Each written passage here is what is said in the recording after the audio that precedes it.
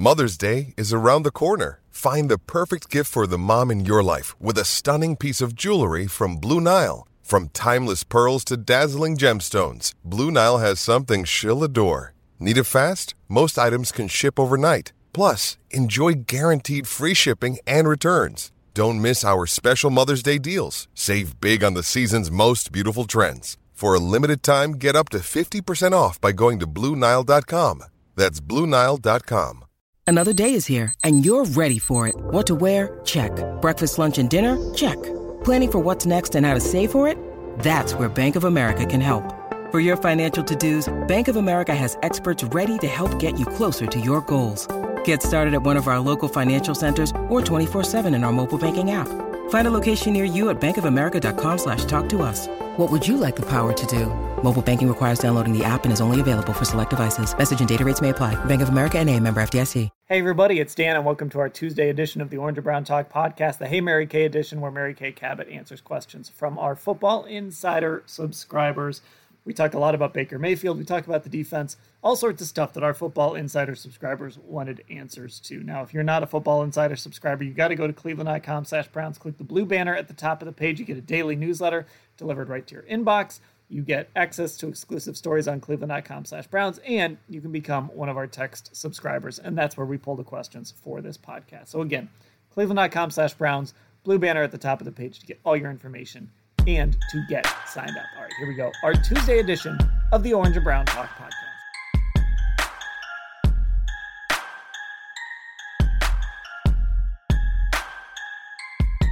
And here we go on our Hey Mary Kay edition of the Orange and Brown Talk podcast. Mary Kay, let's get right to it. As you would expect, our Football Insider subscribers really want to talk about Baker Mayfield. So there's a few angles here, and there were a number of people that wanted to ask about that shoulder. So we're just going to start here with Tom from Middlebury, Connecticut, who says, "Hey, Mary Kay, I'm sure you'll be getting lots of Baker questions." Tom was right.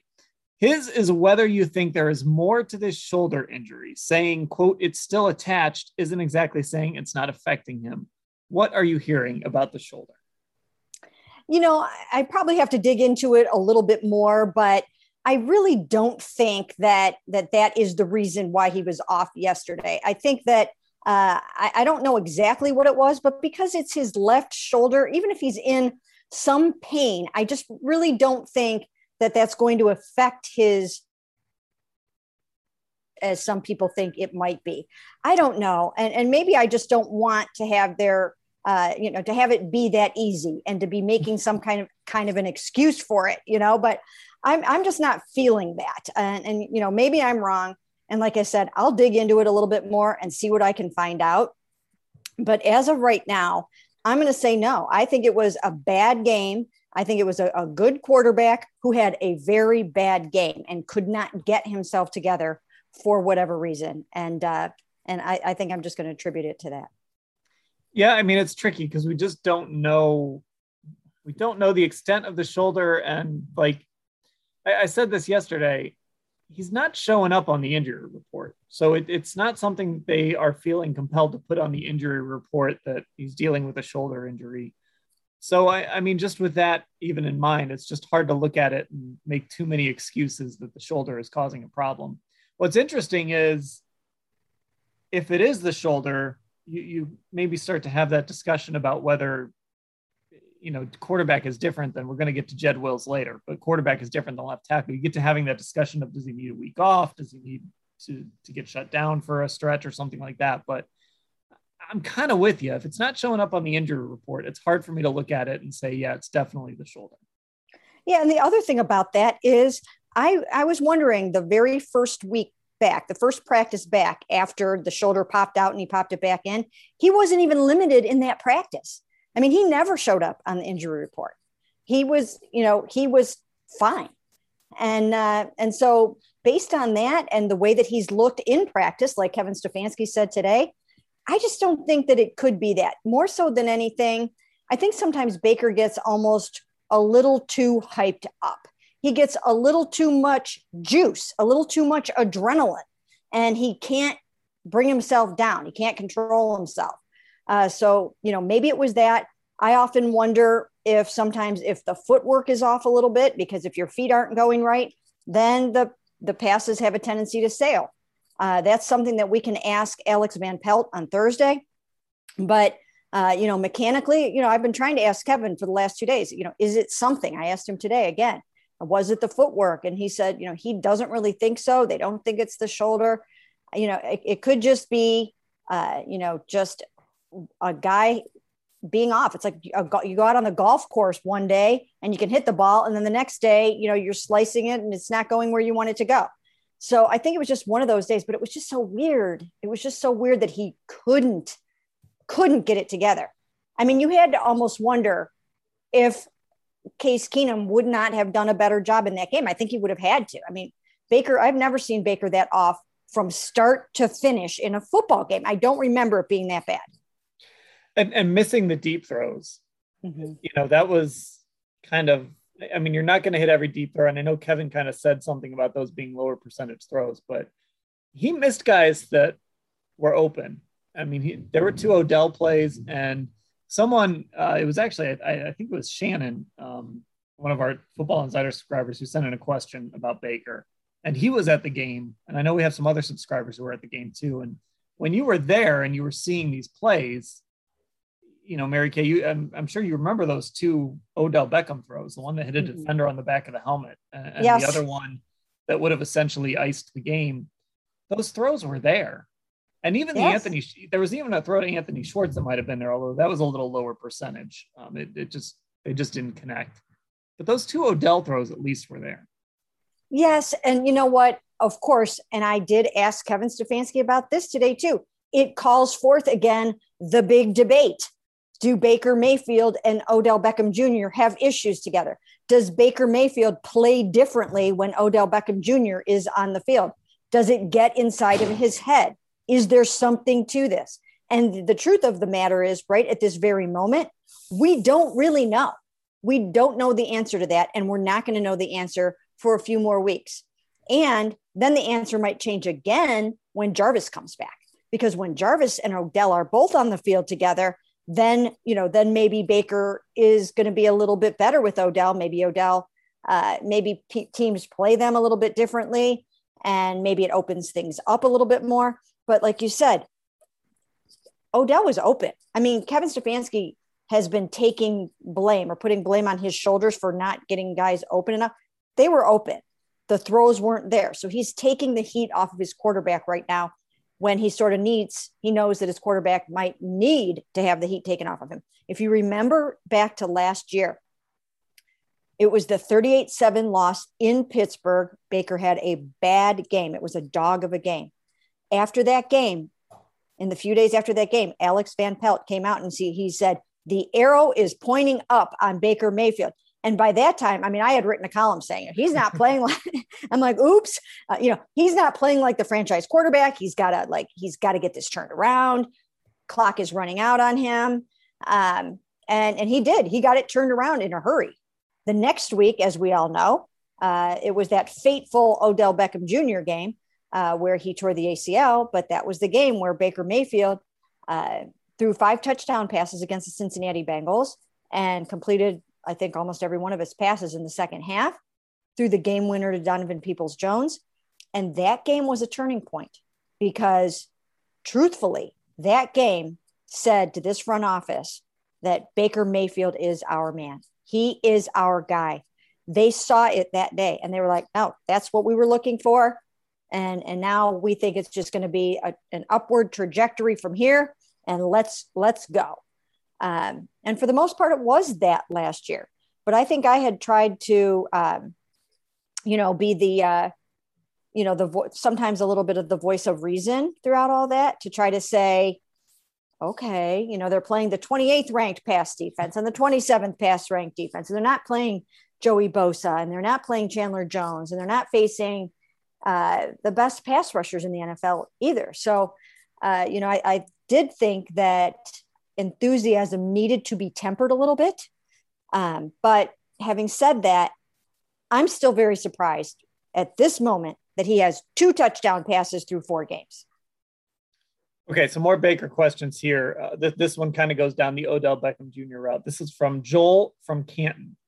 Hey, Mary Kay, Baker was 2 for 7 to Odell Beckham Jr. on Sunday. And usually Joel would say that's normal between those two because it seems Baker tries too hard to get the ball to OBJ. This week, he thinks it was just because Baker was so off in his accuracy. So Joel is basically saying the issue here maybe isn't the same as we've always said it has been, where the two aren't on the same page. He thinks it was just Baker being off. Is that a fair assessment, or do you think there's still a disconnect there? You know what? I still think this was Baker being really off in this game, but I still also think there is something to be said for the two of them occasionally not being on the same page and not knowing each other well enough. And when Baker talked yesterday about the missed 3rd and 5 at the end of the game, right? The miscommunication between the two, he put it on himself for not describing in the huddle before that play to Odell what to do if he got open, just, that he would throw a stop or whatever the case may be. But that's a situation where like he and Jarvis know each other well enough that in that situation, they kind of know what to do with each other. Odell and Baker have only played 25 games together. And oddly enough, of those 25 games, 6 of them have been with 29 yards or fewer of receiving yards for Odell Beckham Jr., almost 1 every 4 games. And that is insanity. Okay. That's just insanity. There is a little bit of a thing. I think there is a tiny bit of an issue between them in terms of just getting to know each other and communication. And here's an issue that I brought up a number of times with not only Odell Beckham Jr., but Austin Hooper.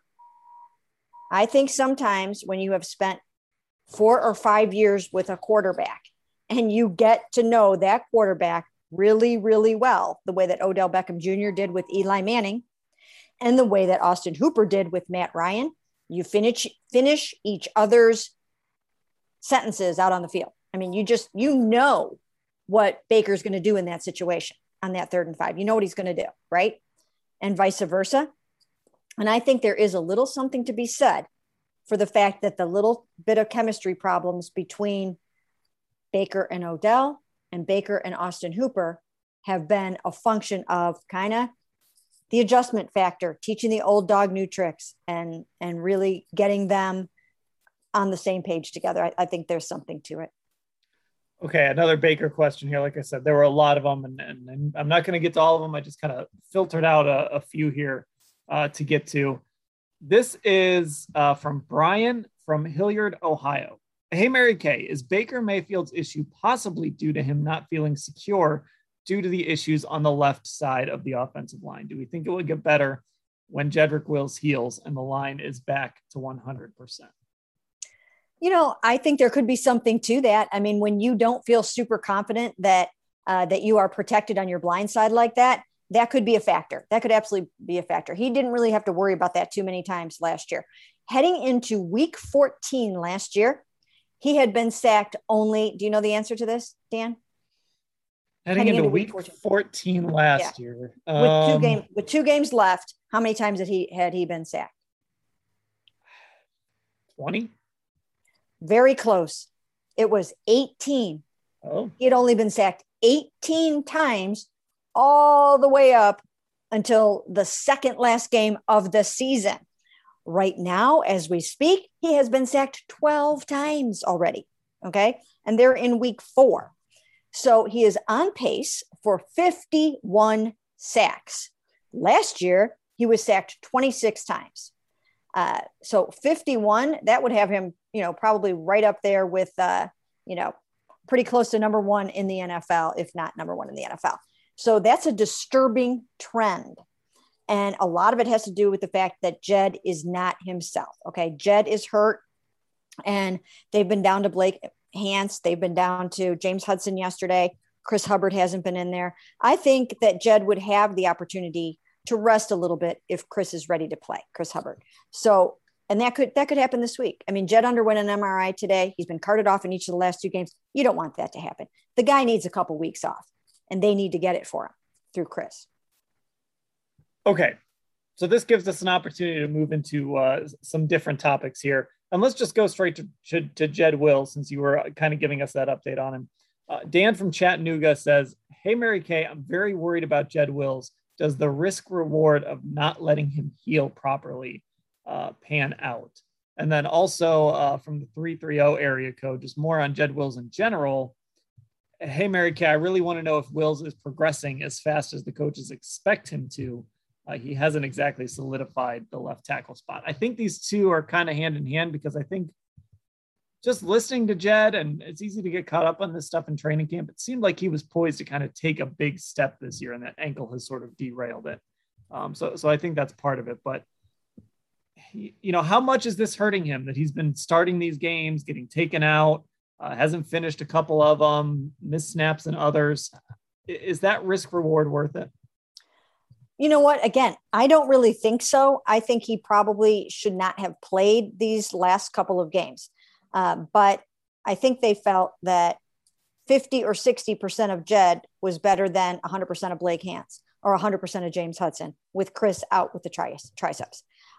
Now, having said that, Jed was starting to make a little bit of progress. And then last week, he got the ankle rolled up on again by Nick Chubb. In this past game, there was probably another incident like that, where there was a situation, like something happened, that it gave out on him. He twisted it. Something happened for him. I mean, he came off very angry. He threw his helmet down. He was very frustrated, and he had to be carted off. So something else happened. He had some kind of a setback, and he's getting frustrated with himself, with his play. I mean, he had a false start. He had a holding penalty, and he's not able to be the Jed Wills that everybody expected him to be this season because of the ankle injury. In a perfect world, I think he should rest for a little while. And I think they'll see the wisdom in that as well, providing that Chris is ready to go. Yeah, it's a tough situation because you want him to tough it out. And we've talked about this. It seems like the Browns are really kind of pushing him to understand, like, you got to fight through these injuries. But he's been carted off twice now.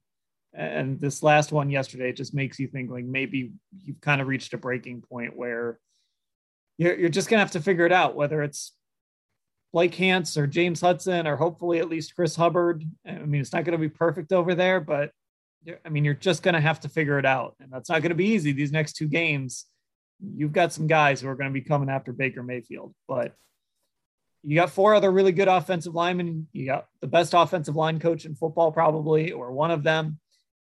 You just might have to figure this out for a few weeks. Yeah. And, Dan, as you well know, this is a coaching staff that values availability and that toughness. And like you said, they really are encouraging him to get out there. I mean, he was receiving high praise from everybody for gutting it out and, and going out there and playing in pain and doing what you have to do. And there is sort of that warrior mentality, especially on the offensive line, where you don't have to go sprinting down the field. And if this is not a high ankle sprain, or at least it wasn't in the beginning, I don't know if he'll get a new diagnosis now that he's having another MRI. If it turns into a high ankle sprain, he's going to have to be out for 3 or 4 weeks. So that's something to keep an eye on. We don't know about that yet, but high ankle sprains are nothing to mess around with. You've got to really let those heal, or you're never going to be yourself this whole entire season.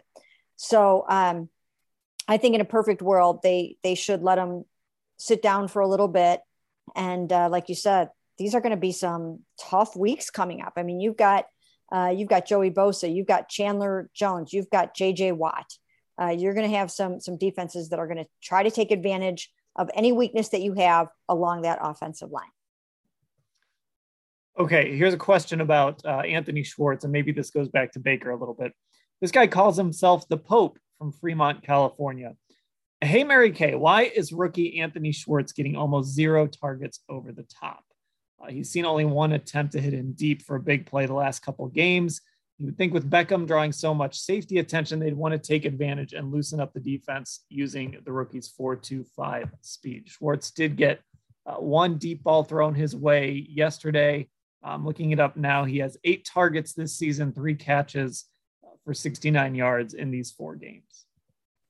Well, you know what? I'll tell you what, that play where Baker Mayfield against the Texans, where Baker Mayfield was picked off on a pass intended for Anthony, and Anthony, stopped and, didn't make the attempt to try to break it up or do whatever he could do. That was a setback for him. I think that showed the coaching staff that, we're dialing you back a little bit. Like, we need to chill out here on too much too soon, which he had to have because Odell Beckham Jr. was out. But I think that, I think they felt like, okay, we can't have situations like that again. Baker has to trust. And most of the time we hear Baker take blame for when things go wrong on a pass. A lot of times he will take that on himself.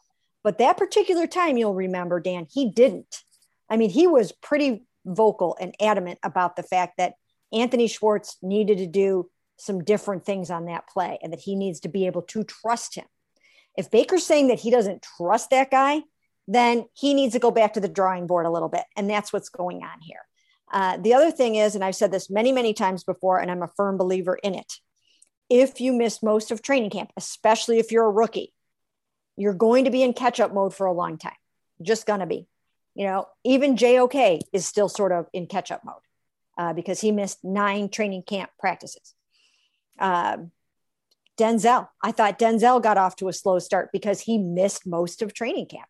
It's almost like it doesn't matter if you're a veteran or a rookie.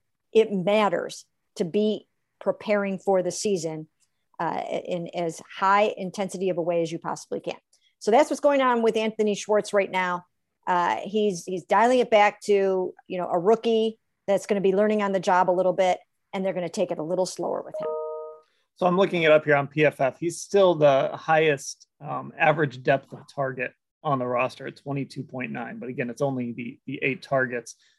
And again, I just think it's a reminder with a guy like Schwartz that speed is super intriguing. That's why you drafted him. But it takes time, like you said, and missing that time in camp sets you back. And there's more to playing receiver in the NFL than 4.25 speed. And he's got to sort of fine tune that stuff and learn that stuff. And the Browns will find spots where he can take advantage of it. But for him to be consistent, there's a learning curve. He's got to learn to play receiver at this level.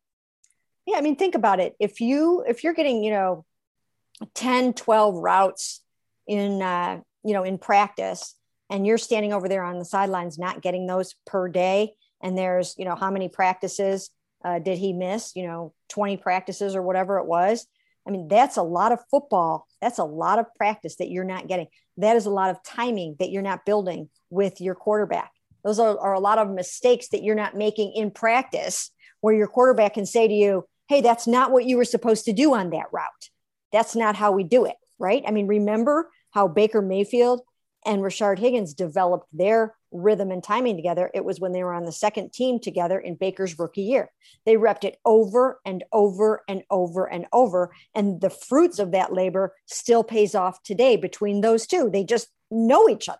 They know he knows where Rashard's going to be. And, that means something. I don't care what anybody says. That is very meaningful. And I still think it also is a factor in why Baker and Odell still don't really 100% have it together because they've never really practiced together that much. Okay. Of course, the other big story yesterday was the defense, and we got a bunch of questions about the defense. So let's get through some of those. And let's start with this one from Abe in Huntington, West Virginia. Hey, Mary Kay, I want to ask a fun question. Of all the defensive performances on Sunday, which player's performance was the most promising or noteworthy to you, and why? You know what? I'm going to go right off the top of my head with this one. And I'm going to say Greedy Williams because Greedy, first of all, I probably have a little bit of a bias towards Greedy because I had an opportunity to do just a really nice one-on-one interview with him where he really opened up about how hard his year out of football was with the shoulder injury. And so ever since then, and knowing what he went through and how hard it all was, I really pull for him. I pull for guys like Grant Delpit that, just really have to go through heck to get back on the football field. So that's part of it. But the other part of it is, he really wanted last year to come back in what was supposed to be his second year and improve upon his rookie year and show everybody that he can be a really good starting cornerback in this league. Well, of course, one thing led to another. He misses with the shoulder. They go out, they draft Greg Newsome.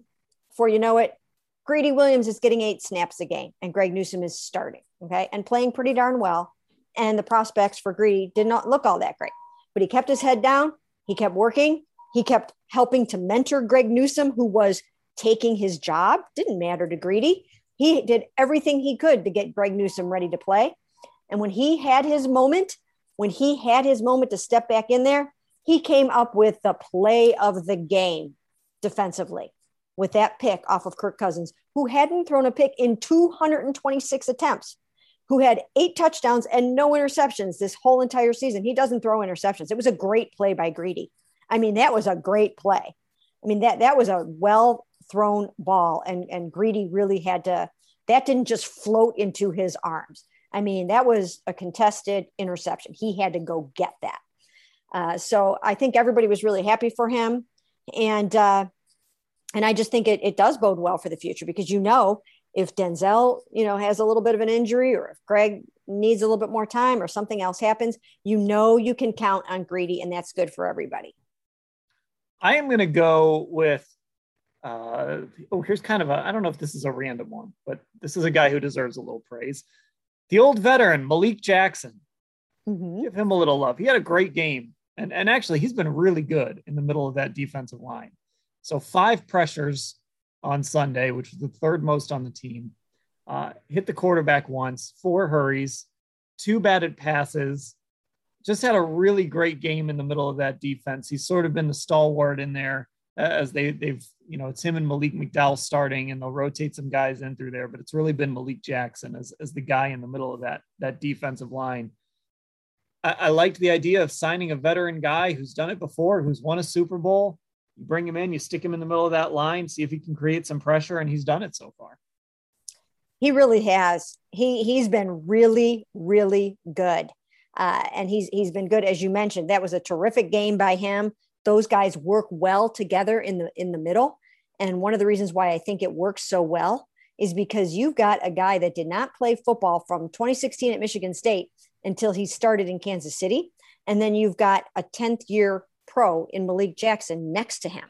And that's very meaningful in terms of the leadership and the sort of on-field tips and coaching that he can give to Malik squared in the middle there. And so it's just a good alliance between the two. And yes, you're exactly right. That was a really, really nice game by Malik Jackson, and he's been good for this football team. Okay, from the 513 area code. Hey, Mary Kay. First, do you believe this performance is the real Browns defense, or do you still need to see them go against an experienced mobile quarterback? Well, there is a lot to be said for matchups and how you match up against certain teams and certain quarterbacks. So they do still have to prove that they can manage, the Lamars and the Kylers that are going to be coming at them in the coming weeks. But I think we're starting to see what this defense can be all about. And I think it's only going to get better by the week because, and I'm going to be writing something about this today. I mean, they've got a lot of really young guys playing on this defense for the first time, even the ones that you forget that they're that young. Grant Delpit has only now played 3 NFL games in his career. So absolutely 100%. I think that the arrow is up on this defense.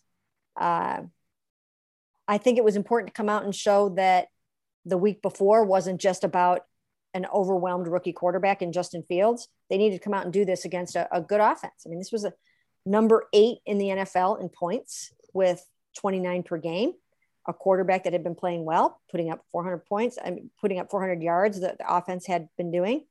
And I think they showed something. I really do. I think they showed something. I think Kirk didn't have his best game either, but that had something to do with the defense.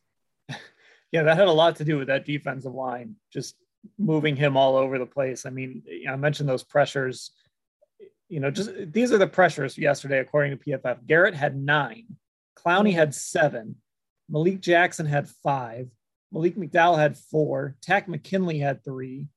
Denzel Ward had 2. I mean, this team was just coming after Kirk Cousins over and over and over again, and that had to affect him. This is a really interesting stretch now for this defense. I think they proved yesterday that they're for real. I mean, that's a really good offense. Nobody's really been able to stop that offense, and the Browns did it. And so now we get to see him go against Justin Herbert next week, Kyler Murray the week after that, November 7th. So, a few weeks after they face Kyler, they've got to go against that Bengals offense, which I think is really talented. And we know that Joe Burrow is a really good quarterback. So, really 3 of their next 5 games are against pretty good offensive football teams. And so, it's just every week is kind of prove it week for this defense. I think they've shown they can be a top tier defense in this league. And now they can really go out and send a message when they go against some of these offenses.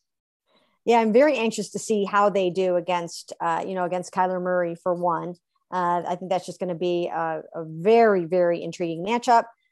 Anxious to see what Justin Herbert's going to be able to do against them. And they could be tired. This is a big game for them tonight on Monday Night Football. As we're taping this, it's Monday. And we don't obviously know the outcome of it yet, but they're going to be on a short week, and then they're going to have to try to hold off Myles Garrett and Jadeveon Clowney and Takk McKinley. It's going to be a tall order for that offense.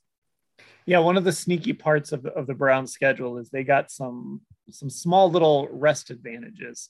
And this is going to be one of them when they face the Chargers on a short week. But of course, the Browns have to go across the country to play that game. It's a little easier going east to west, but it's still a little bit of an adjustment to have to go to the opposite coast to have to play a football game.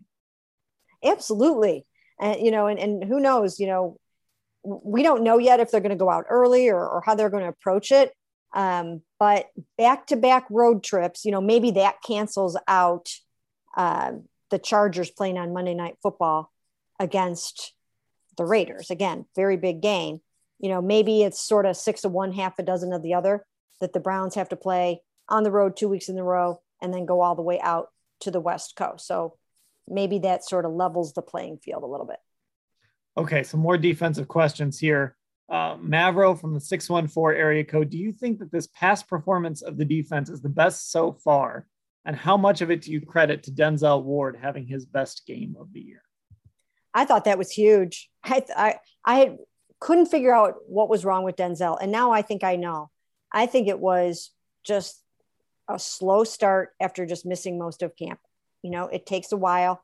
Those were his preseason games once again. So I think he was just not really himself in the first couple games.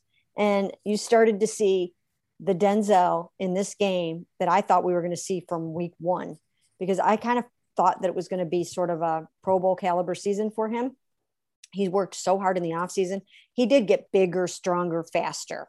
And again, I see him working overtime on the sidelines on his ball skills and, trying to, see if he can grab some interceptions and things like that.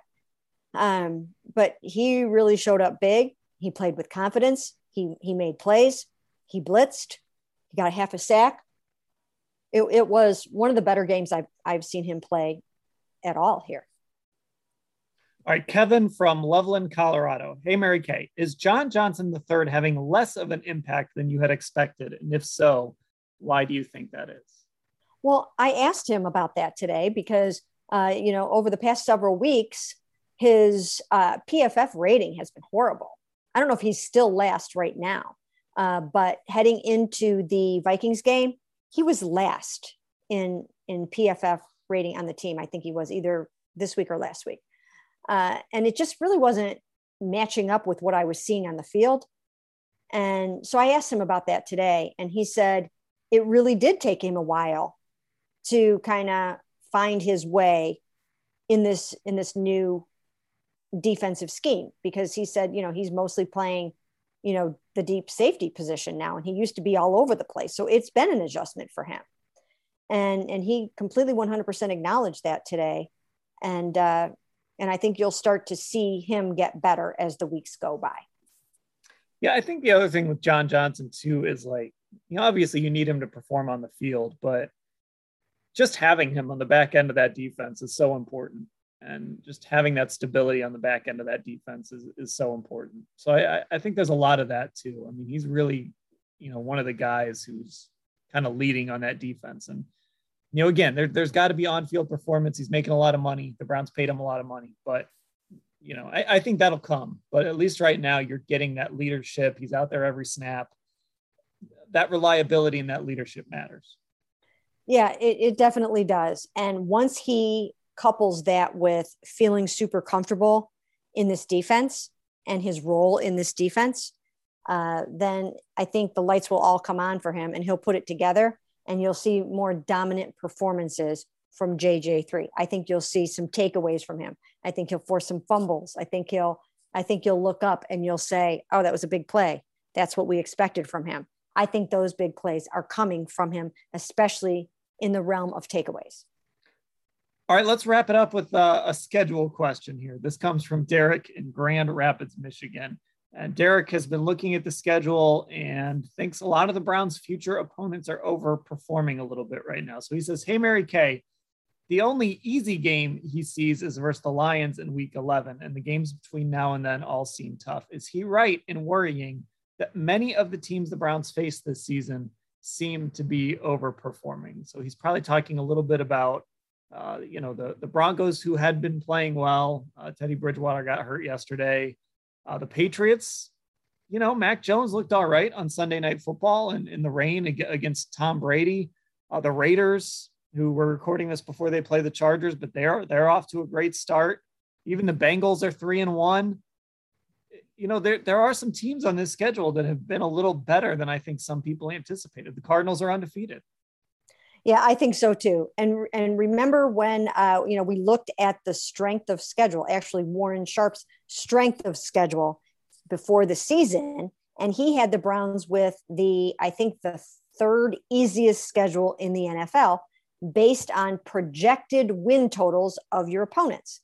And so I would have to think that they didn't have the Broncos winning as many games as they have been winning. Of course, they lost to the Ravens, but Teddy Bridgewater left that game before halftime with a concussion. So, that wasn't just like, oh, they had a clunker of a game. They lost their quarterback. So they're playing well. As you mentioned, the Cardinals are undefeated. They're playing really well. So their projected win total is probably their win total is probably going to be higher than that projection. Again, the Bengals, who knows, but they're tied with the Cleveland Browns right now for first place in the AFC North, as well as the Ravens. So when you have 3 victories after 4 games, you're doing pretty well there. We've said this many times on this podcast. I think we are all sort of from afar. We all admire Joe Burrow and the game that he brings to the table. He's really, really good. I think there are some tough games. Now, the team that Dan has been telling us since the summer, or no, actually since the spring, that was going to be just horrible. And I kept not wanting to believe it because, I've been around a long time and I keep seeing the Steelers rise from the, places where you just don't think they're going to be that good that year, and they're good again. And so it's just always hard for me to imagine them not winning 9 games, but they look bad. Ben looks bad. Ben looks bad, almost to the point where you just don't know if he's going to make it through the season. Are they going to have to turn to Mason Rudolph? Yeah. they might need to. It might be getting to that point where they have to seriously consider it. What I can't understand is how did they go into the season thinking that was going to work? Wasn't it painfully obvious that it wasn't going to work the whole second half of last season? It was really obvious that this was not going in the right direction for him. I think that's life when you just have a guy that's been your quarterback for a long time and he's won you a couple Super Bowls. Sometimes you just have to deal with that. Unless you're Bill Belichick, and we've kind of seen how that has backfired on him with Tom. But you think about Ben this year, Drew Brees last year. Sometimes you have a quarterback. Browns fans should hope that the Browns have to deal with this with Baker Mayfield in 15 years. A quarterback that has been great for them and maybe won them a Super Bowl or 2, hanging on a little bit too long. And sometimes that's just kind of the cost of having a great quarterback who's going to end up in the Hall of Fame sometimes. And I agree with you 100%, but you cannot have that blind spot there. You have to know when it's the law of diminishing returns. They still have a really good defense for the most part. Okay. They've got a lot of good defensive players. They've got really good receivers. Deontay Johnson is really good. Chase Claypool, he was injured yesterday, but he's good. Juju Smith is still good. Now they've got a running back. And what do? They bring back the guy that was so clearly, I mean, when he sat on that bench after that wild card loss to the Cleveland Browns, and he sat there with Maurkice Pouncey and they were basically in tears, it was over. Like, when it's over, let it be over, right? So, I mean, they absolutely 100% could have saved themselves and saved they could be right in the thick of it right now if they had gone out and gotten themselves a quarterback somehow. And there were quarterbacks to be had. You can find one somewhere. If you don't draft one, you can sign one, trade for one, whatever. I don't know. Yeah, they've definitely neglected plan B, even if they sort of felt like forced to bring Ben back. They definitely neglected plan B, and they don't really have a guy that they can turn to that they can count on. But, we'll see. The Browns play them on October 31st. We'll see if Ben is still upright and playing in that game. And then they play him again on January 3rd, the next to last game of the season on Monday Night Football, in fact. So we'll kind of see where everyone's at. And, the other thing too is with this schedule stuff, everything changes, right? I mean, the Raiders, for example, the Browns play them in December. The last 2 years, they've kind of collapsed down the stretch. The Patriots, we'll kind of see where they are in a few weeks. The Bengals, we'll see kind of how this 3-1 holds up, or if they start to come back a little bit. So a lot can change between now and when the Browns have to play some of these teams this season, because there's so few games, relatively speaking. It's easy to forget sometimes just how long this season actually is. Yes. And longer than any other season, right? That 17, getting to 17 is going to feel like, a marathon to try to get to, to try to get to 17 this year. I think that, that one more, it's like that last hour of a long trip feels like 5 hours. I think just getting to this 17th game is going to make it feel or seem really long this year. Okay. Well, then with that in mind, we'll cut this podcast off now, Mary Kay. If you're not a Football Insider subscriber, make sure you head to cleveland.com/Browns, click the blue banner at the top of the page to get info and get signed up. And of course, make sure you subscribe to this podcast wherever you listen to your podcasts. Mary Kay, I'll talk to you later. Sounds great.